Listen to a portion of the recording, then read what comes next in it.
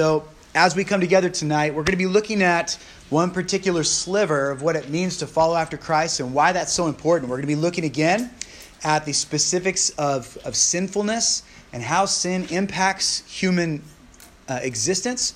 And so in doing that, we're going to be using a framework that has been very helpful to many Baptists and even people who aren't Baptists for years and years now.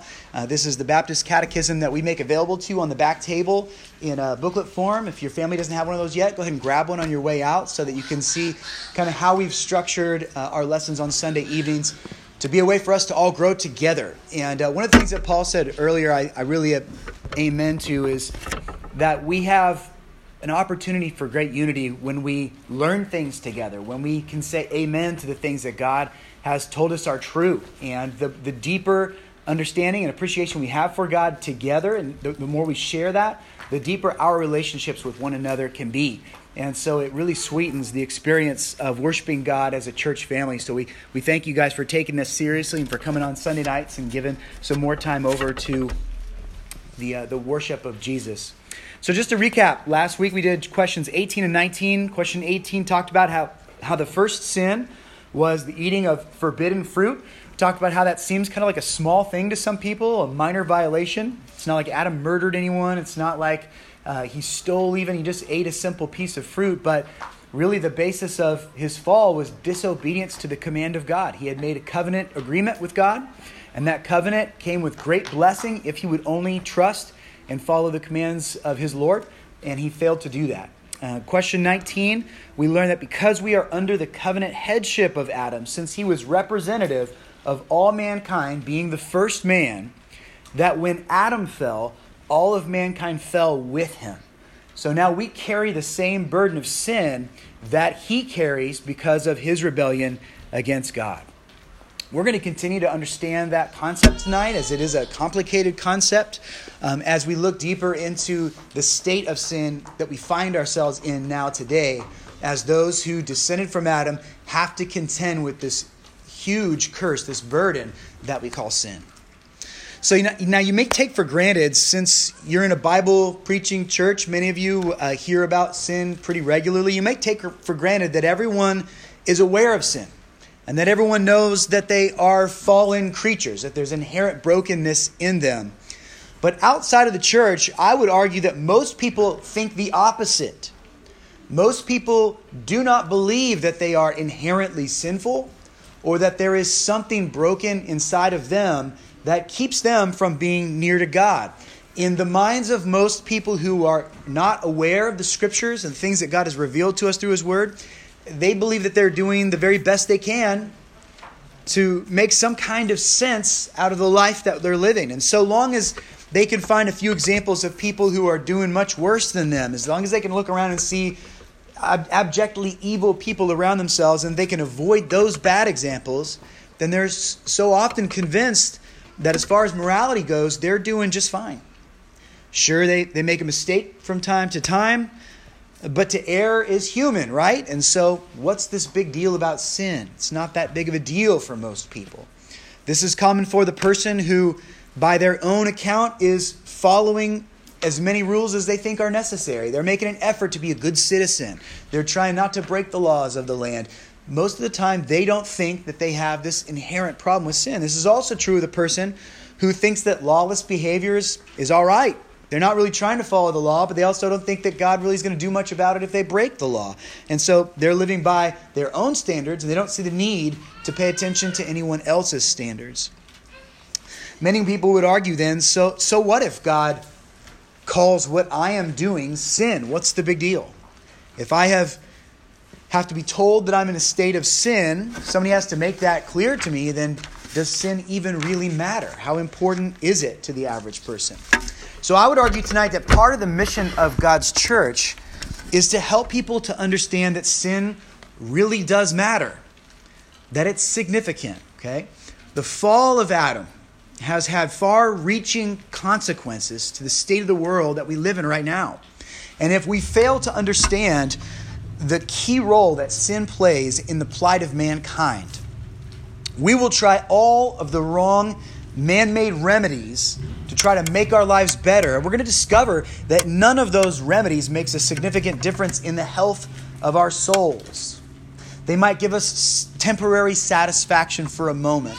They might distract us from the true underlying issues that come with our sin. But all of the man-made remedies that try to counteract the effects of sin are incapable of overcoming the curse of Adam.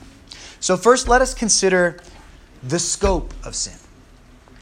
We begin by taking a look at the fact that all human beings are in a state of sin. This is not just a problem for the 15% of the world that is at the bottom of the bell curve and that is breaking all the laws and ignoring the rules of society or the rules of God.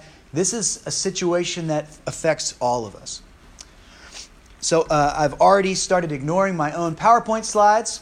So what we'll do here real quick before we get into this is I want to read our questions and our answers. Let me start with question 20. I'll ask the question, and then again we'll read together the answer as we're trying to really get these concepts into our hearts. So question number 20, into what estate did the fall bring mankind?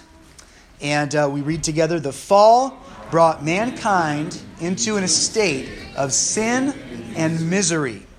So we're going to specifically focus on that misery aspect. Sin is not just sin. Sin leads to death and to the corruption of the heart. It leads to suffering for mankind. The second question we're going to be focusing on today, as these two have a lot to do with each other, is question 21, which asks, wherein consists the sinfulness of that estate whereinto men fell? In other words, so what? Why is sin such a bad thing? And the answers that we read here, and I've kind of reformatted the answer. These are the words of the answer that we have in the Baptist Catechism, but I put it in a numerical form, so we'll see kind of the outline of how we're going to learn about it tonight. So let's read together. The sinfulness of that estate whereinto men fell consists of the guilt of Adam's first sin, the want of original righteousness, and the corruption of his whole nature, which is commonly called original sin, and all actual transgressions which proceed from it. Okay. So if I forget about my slides, just kind of wave at me like this, and I'll know that I'm not paying attention to myself. I'm building a reputation for being incompetent when it comes to moving the slides forward, so I apologize for that. So we are going to be considering first the scope of our sin. Romans 3:9 says, what then? Are we Jews any better off? No, not at all. For we have already charged that all, both Jews and Greeks, are under sin. This is, of course, the Apostle Paul, who grew up a Jewish man, a man who respected the laws of the Old Testament. He was, in fact, a Pharisee himself, which is a subsect of Judaism, which paid special attention to the active obedience of the law, and, in fact, went so far as to add other laws on top of God's law to try to create even a greater, superior holiness among the people. Jesus often interacted with these Pharisees, some of which had good intentions, but bad practice, others of which were, as Jesus described, like a cup, the outside of which was very clean, but the inside of which was full of filth. And so outward activity that seems righteous is not necessarily valuable if our hearts are corrupt. So in Romans 3:9, our Apostle Paul is telling us that, listen, this is not just a situation that concerns the Jew. Jews have the law, but that doesn't mean that they are without sin. In the Jewish mind, there were kind of two groups of man. There was those who had the Old Testament covenants, who had the law of God. God had revealed himself to them for generations. For hundreds of years, they had heard from prophets. They had the written and the oral traditions to lead them to this true and living God. And then there were those who were ignorant of those things, what we would call the Gentile, the non-Jewish person in the world. And here the Apostle Paul is lumping them all into the same category. Because of Adam, the very first sinner, every person who counts Adam as an ancestor is born with the curse of the fall upon them. This is not strictly a Jewish history. So the reality of the fall begins with man number one. We've got to be very careful not to localize the state of sin to only one culture with their own story to tell. And make no doubt about it, when you go to every culture in the world, most of those cultures are going to have a story that is localized that tries to explain why the world is such a complicated and difficult place. But all those stories are not true. If there is a true God who created all, then there must be an origin story that applies to all of us. All men, both Jews and Greeks, and every culture or community in between is under the curse of Adam's sin. Romans 5:12 says, "Therefore, just as sin came into the world through one man, and death through sin, so death spread to all men because all sinned." So it's not as if every culture has its own first man, its own origin story, and that whatever story is told in that culture sets the tone for the way that they look at right and wrong today. Adam is the first of all men, and therefore his actions have a legal bearing on all other men. The gospel of Jesus Christ presents a solution to sin that is not just for Israel, but for every tribe, every tongue, and every nation of the world. In fact, the original covenant that God had made with Abraham contained the promise that through his seed, all the nations of the world would be blessed. That means that God has the intention of saving people from every people group in the world. And so the gospel of Jesus Christ presents a universal solution because sin itself is the universal problem. All are in need of this redemption. Now, to what degree is each individual impacted by sin? In other words, why is sin so bad? Well, it is terrible because sin has corrupted the whole of man. We recognize that when we consider the extent of sin's impact, it's not just a small thing. It is a systemic thing. Isaiah 1:5. "Why will you be struck down? Why will you continue to rebel? The whole head is sick, and the whole heart is faint." The prophet Isaiah here speaks of this wretched state of mankind, that head to toe, the lost man is afflicted with the curse. When a person gets a cancer diagnosis, everybody here in this room probably knows somebody, cares for somebody deeply who has had a cancer diagnosis. When someone gets a diagnosis of cancer, they may be optimistic about the outcome of that cancer if that cancer has afflicted a part of their body that is either non-essential, perhaps only one of their kidneys has cancer in it, so there's the potential to take it out. Our relative Isaac, we thought he might have appendicitis, and praise the Lord, if someone's appendicitis goes bad, they can take that out and there can still be a healthy body afterwards. But sin is not localized like that. You may struggle more mightily in one area of your life, but don't be confused about it. Sin is a real systemic threat. It impacts every bit of who you are. It impacts your mind. It impacts your heart. It impacts your soul. It impacts your body. Apart from the power of Christ, we are not only sick as one who gets cancer is, we are spiritually dead in our sin. It is only God's common grace that keeps us from exhibiting that deadness in a more overtly wicked way. We could be far more wicked than we are, but we don't even realize it. The restraining hand of God and the law that He's put into the world helps to keep us from exercising the full scope and power of our potential wickedness. So we recognize that sin has corrupted the whole of man when we consider not just the extent of sin's impact, but also the immediacy of its impact. And we see that by looking at the Psalms. Psalm 58:3 says, "The wicked are estranged from the womb." From the womb. That means they go astray from birth, speaking lies. So as much as we might hold a little brand new infant in our hands and look at the beauty of that child and recognize that it is not as tainted by sin as the rest of us are, because that child descended from Adam, there is still the very curse of Adam upon that child's heart. That from the womb we are dealing with this intrinsic problem of sin. Psalm 51:5, "Behold, I was brought forth in iniquity, and in sin did my mother conceive me." So sin is not a pit that we wander into. It is who we are. Because we descend from a man who willfully walked into disobedience and broke the law of God. It is something that afflicts us from the very beginning. So the solution to sin, therefore, is not to keep people from getting into sin. It's deeper than that. It has to do with a change of who we are as people. There was a time when Adam was innocent. Before he fell, he carried no guilt upon his shoulders. But that's not true of you and me.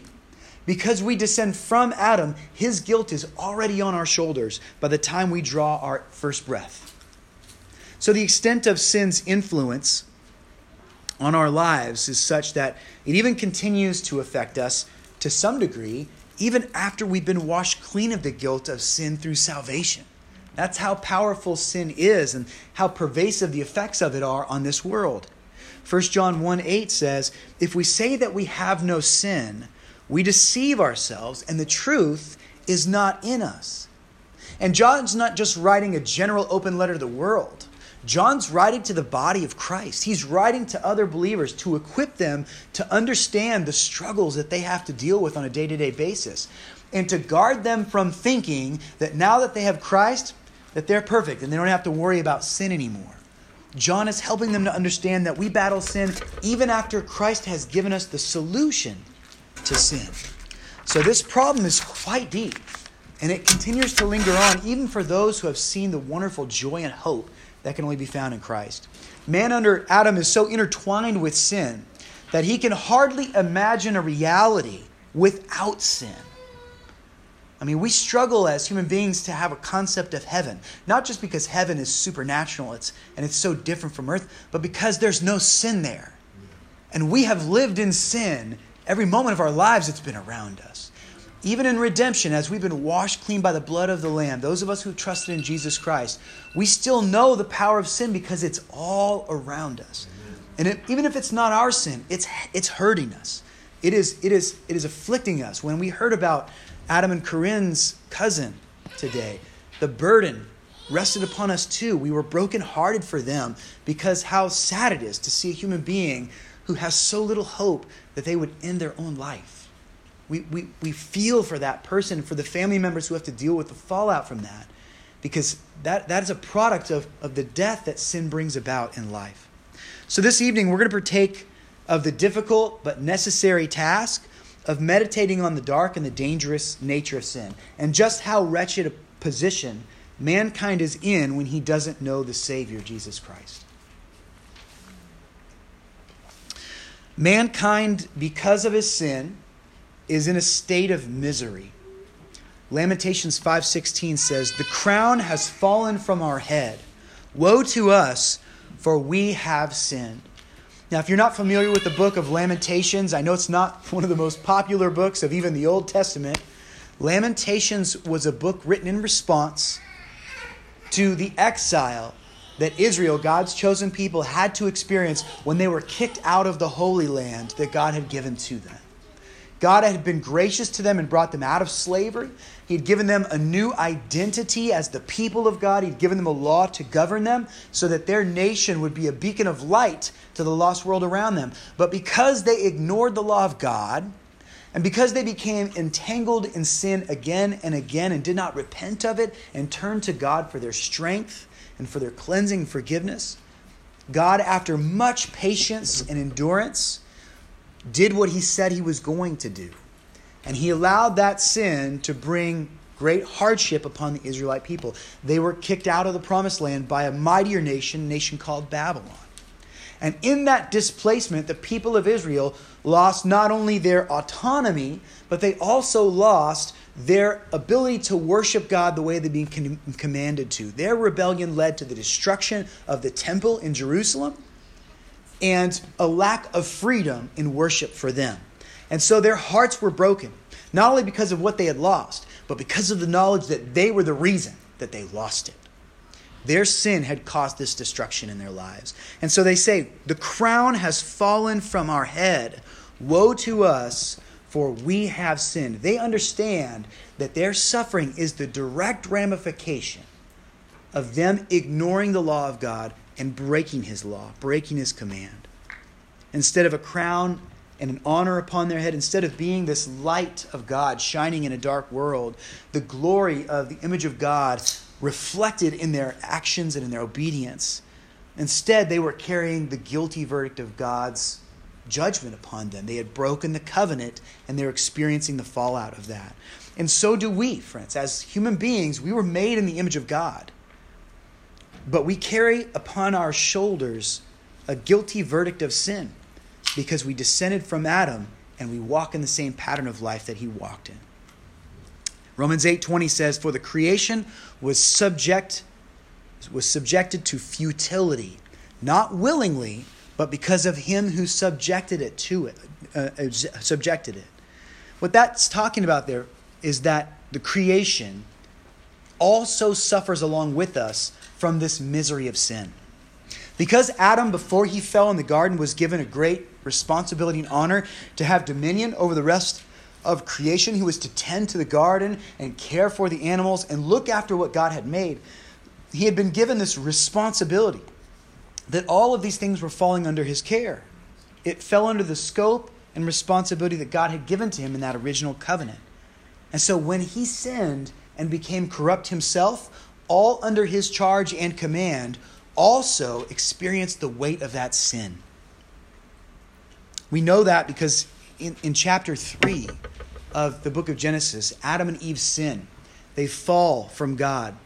And God calls them to task. He shows them their sin. He makes it clear that what they have done, they can't argue against it. They can't deny it. And he gives each of them penalties for what they've done. First the serpent, then Eve, and also Adam. But then you might forget this little detail. They had covered themselves with fig leaves because their sin made them aware of their nakedness. They became ashamed of what they were. Before God cast them out of the garden, what did he do? He sacrificed an animal, the first death in the garden. And from the skin of that animal, he made proper coverings for Adam and Eve. And so the creation of God felt the sting of literal physical death even before Adam and Eve felt that sting. They had died spiritually in a sense because of the rebellion to God, but they were still physically alive. So the first physical death comes not to Adam and Eve themselves, but to the creation that was under their dominion. Revelation 21 tells us that there will be an end to tears and to strife. Isaiah chapter 11 opens with a glimmer of hope for Israel, as the prophet tells Israel of a shoot that will grow up from the stump of Jesse. What that refers to is the fact that these Israelites who had lost their home or were going to lose their home, that were going to be cast out of the Holy Land, it was as if the tree of life for them had been cut down and that there was no hope. But Isaiah the prophet tells them that a shoot will grow up from that stump. Hope will grow up from what seems to be dead. And it's referring to Jesus Christ. It's referring to this Holy One who will come and redeem mankind, even in the face of hopelessness and despair. And then as you read the rest of chapter 11, a surreal picture of the future is laid out. This is Isaiah 11, 6-9. Listen to what Isaiah records here. He says, "The wolf shall dwell with the lamb, and the leopard shall lie down with the young goat, and the calf and the lion and the fattened calf together, and a little child shall lead them. The cow and the bear shall graze, their young shall lie down together, and the lion shall eat straw like the ox. The nursing child shall play over the hole of the cobra, and the weaned child shall put his hand on the adder's den. They shall not hurt or destroy in all my holy mountain, for the earth shall be full of the knowledge of the Lord as the waters cover the sea." And though those with theological knowledge so often like to argue whether this passage is a picture of the millennial kingdom or whether it's the new heavens and the new earth, we may be missing the point if we only focus on that.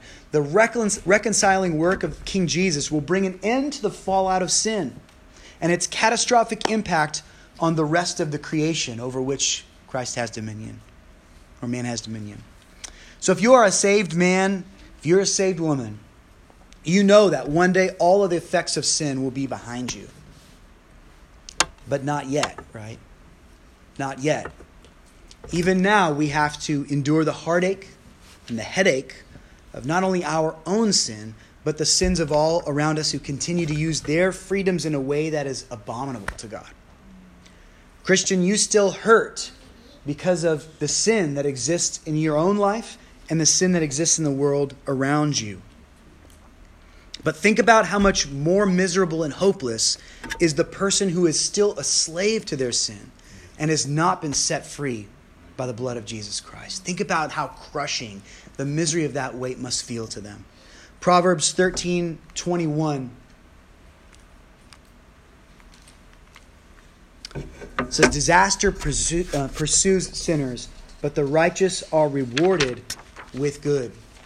I think this proverb is especially interesting right after we read about a child playing at the den of an adder and the lion and the lamb lying down together. We live in a world where there are threats and dangers all about us. And it says here that the sinner is pursued by disaster. It's almost like we are being hunted by the effects of our sin. Every person who languishes in a prison can thank sin for their plight and their lack of freedom. Every person who cannot break the grip of addiction watches their life fall apart around them because of the corrosive and destructive power of sin. Every person who worships a worthless idol and because of that is constantly coveting a thing they cannot grasp, a happiness and completeness that is alien to him, that person who is an idolater is in the position they are in because of the curse of sin. Because God has put together laws to keep us from that kind of destruction, and we ignore them.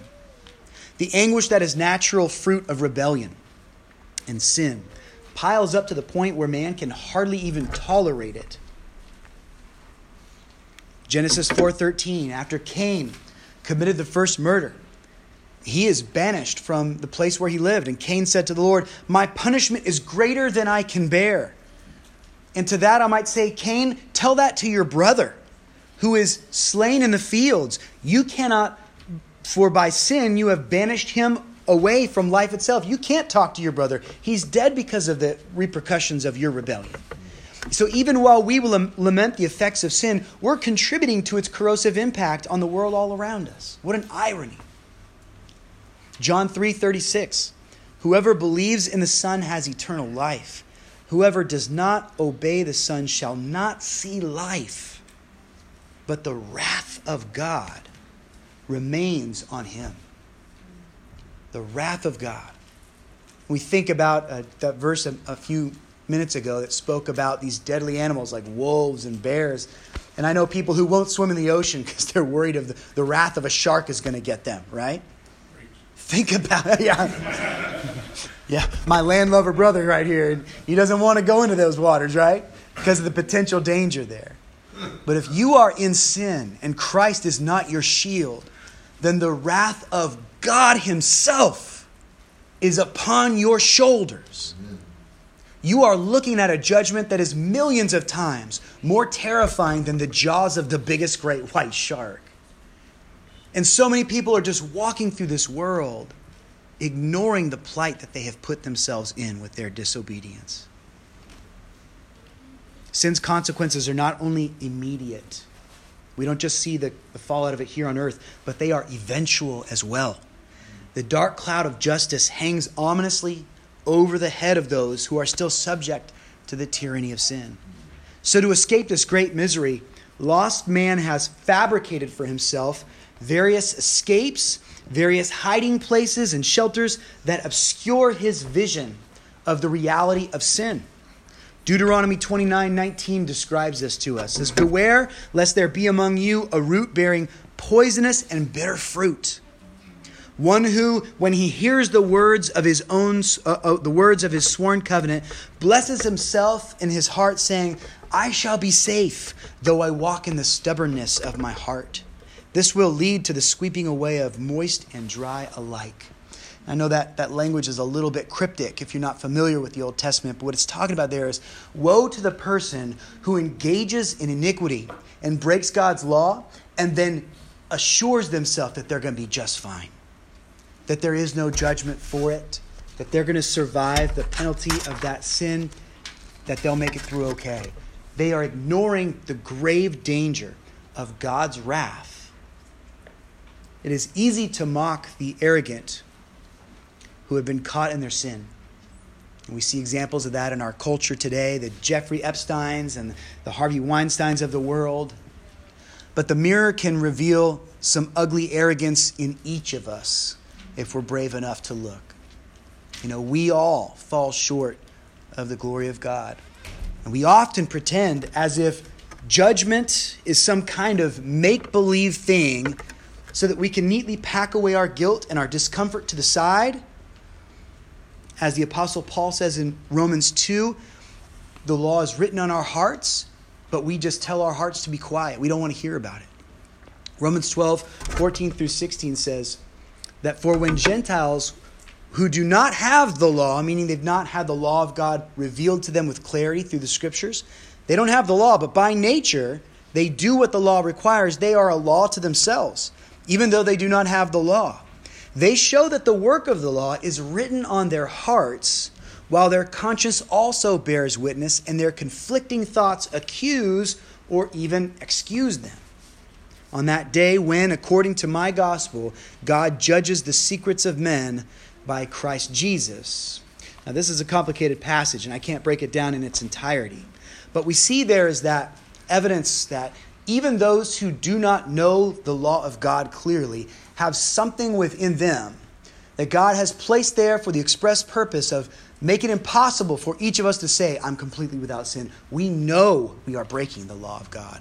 Even when you are far from God and you did not call him king, when you committed sin, something in you went off like a warning sign.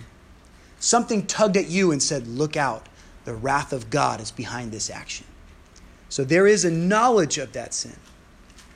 But those who are entrenched in sin get very adept at convincing themselves that it's just a small thing, that they don't need to be worried about the wrath of God.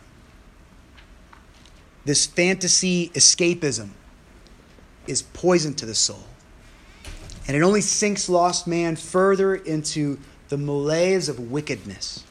Psalm 50:22 says, mark this then, you who forget God, lest I tear you apart and there be none to deliver. This is a stern warning that we can't afford to pretend as if God is anything less than a perfect judge of righteousness.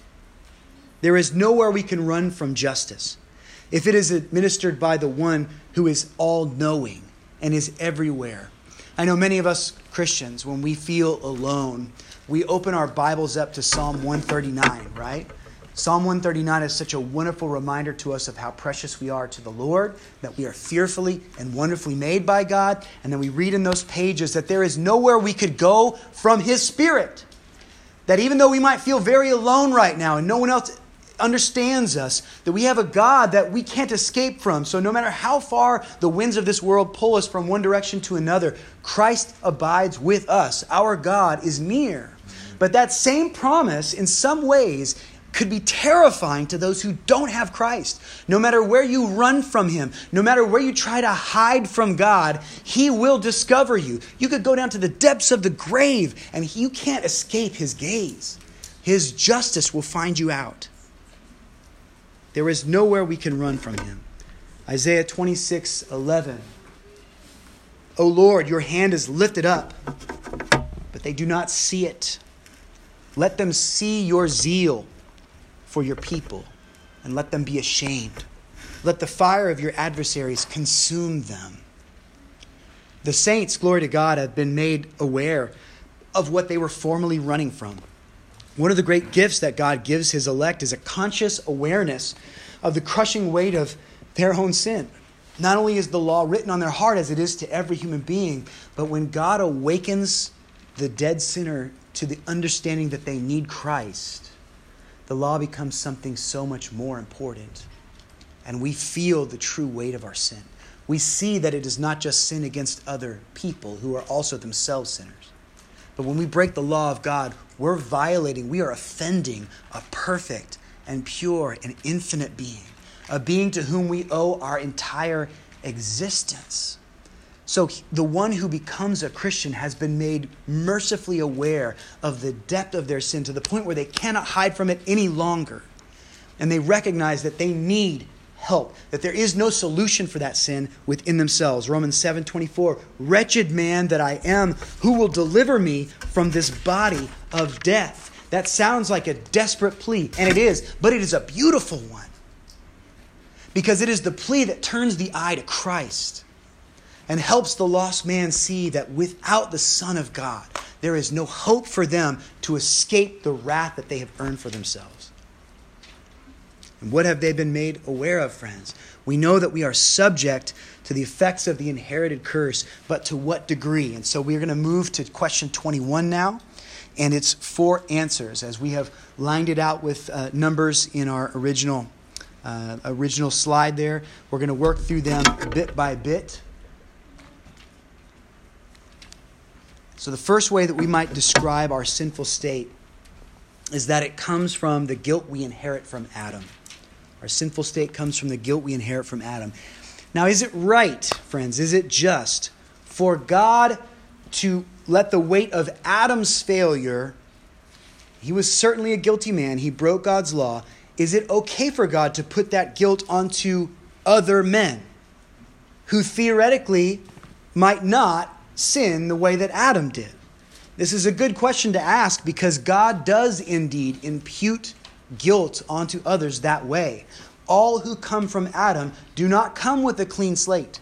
We don't get the same opportunity that Adam did in the garden, where God makes a covenant with us and says, if you sin, you will be cast out. But if you obey my law, then you will have eternal life. We don't get that same option. That option was given to Adam. He failed. And the results of that test are now weighing upon our shoulders. So we must ask ourselves, is that right?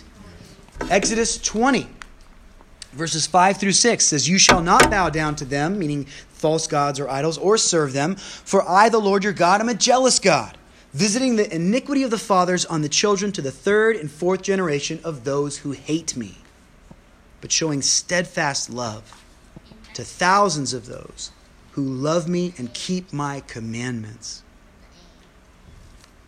If this is the practice of God, if this is what he does, and the scripture tells us it is what he does, and God is holy and righteous, then how can we point a finger at him and say, that's not fair? I'm not Adam. How can you put that on my shoulders? What is not fair is a creation who owes everything to the life-giving power of God, and instead of responding in absolute gratitude and obedience, instead repays him with rebellion and contempt. Rest assured, believers, as Psalm 92:15 says, the Lord is upright. He is my rock, and there is no unrighteousness in him. So the imputation of Adam's sin and guilt onto us is not wrong. God has every right to do that. It is somewhat strange for us to even ask this question, is it right for God to do that? As if we are qualified to render judgment in the matter. Consider the state of our sinfulness, friends. And we will as we work through these numbers here.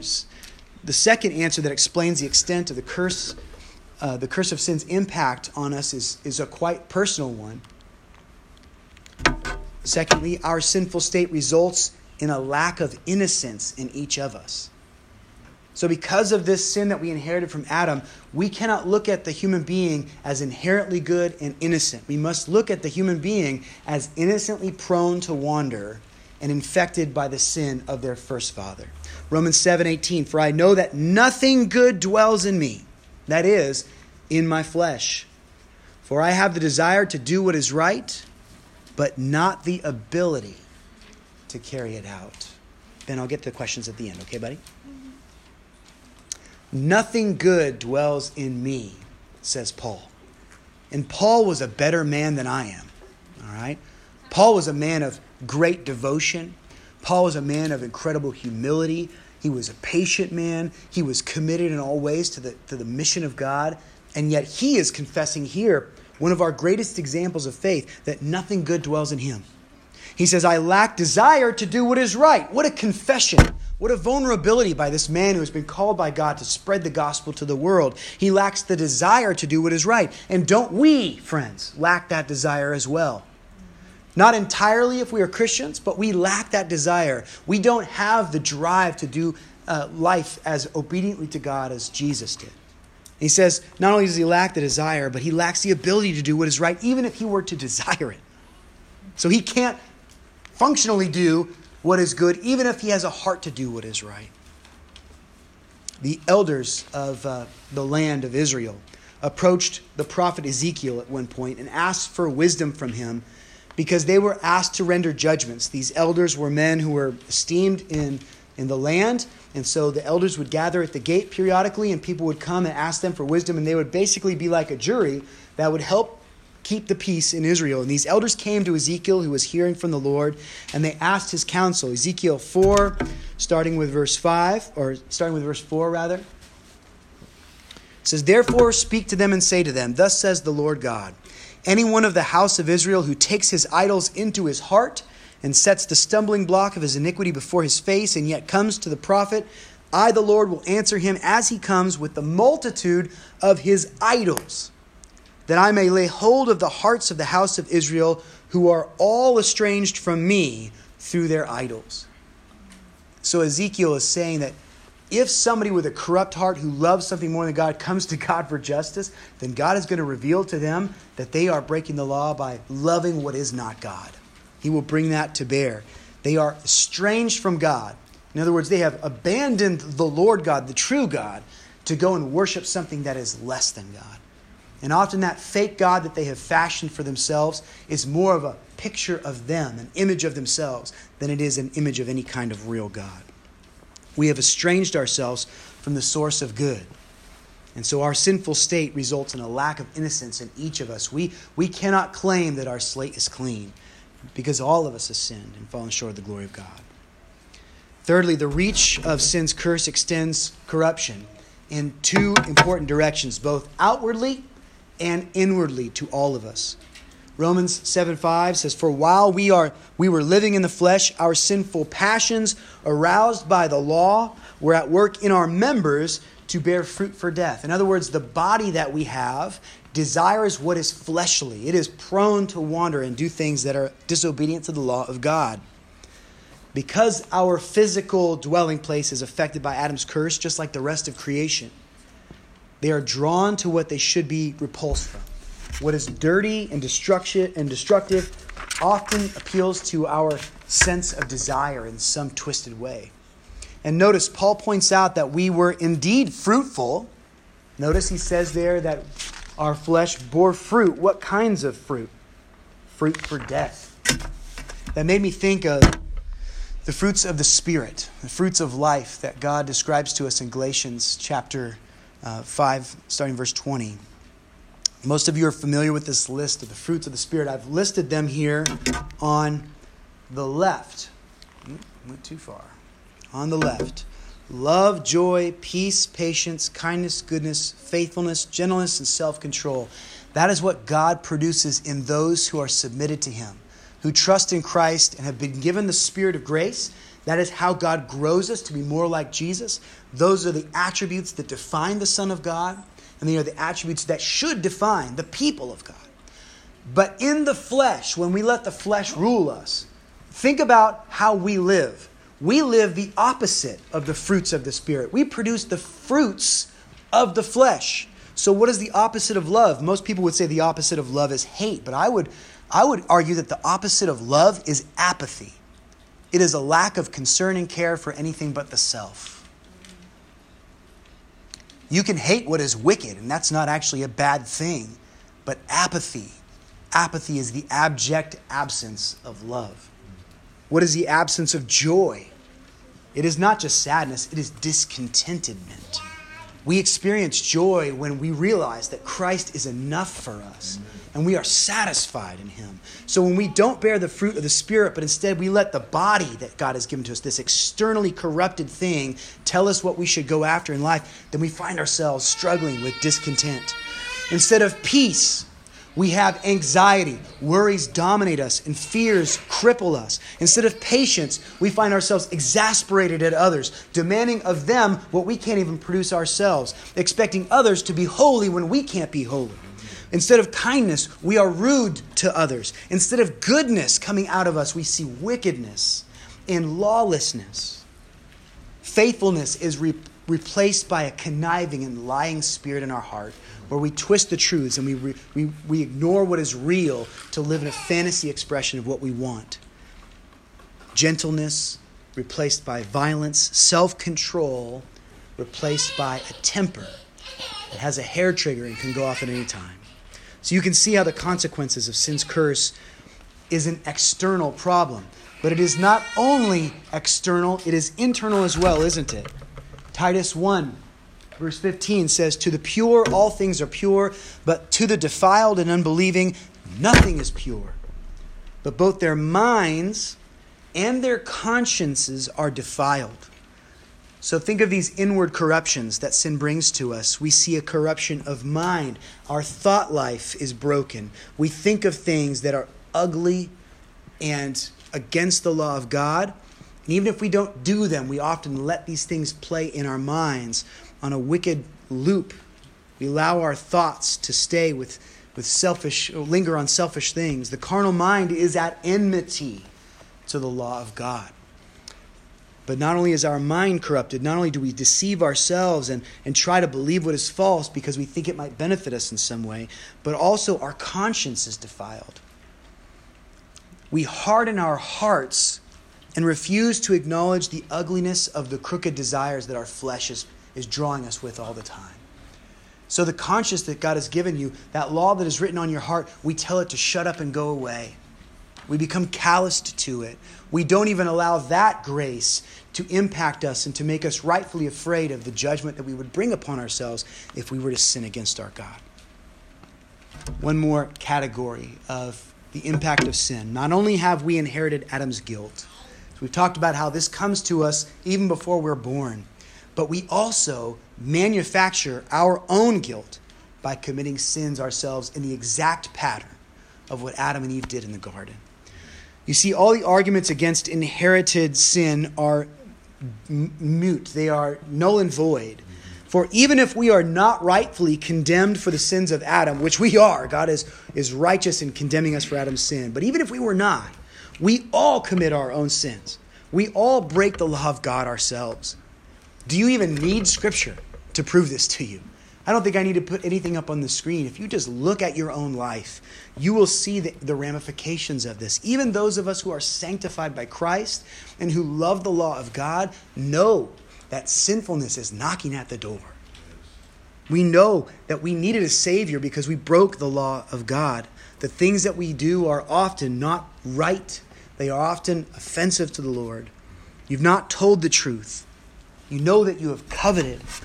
You understand that you have cheated and that you have walked apart from the grace that God has given. You have walked right past someone who needs love and you've refused to give it. We have all sinned in some capacity.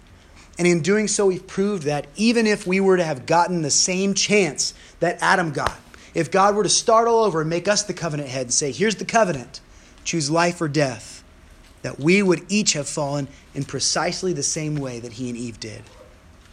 And it doesn't take much, does it, friends? The one who gives the law is perfect. His law is pure. So when we break even the least of his commandments, we make ourselves rebels against his sovereign rule.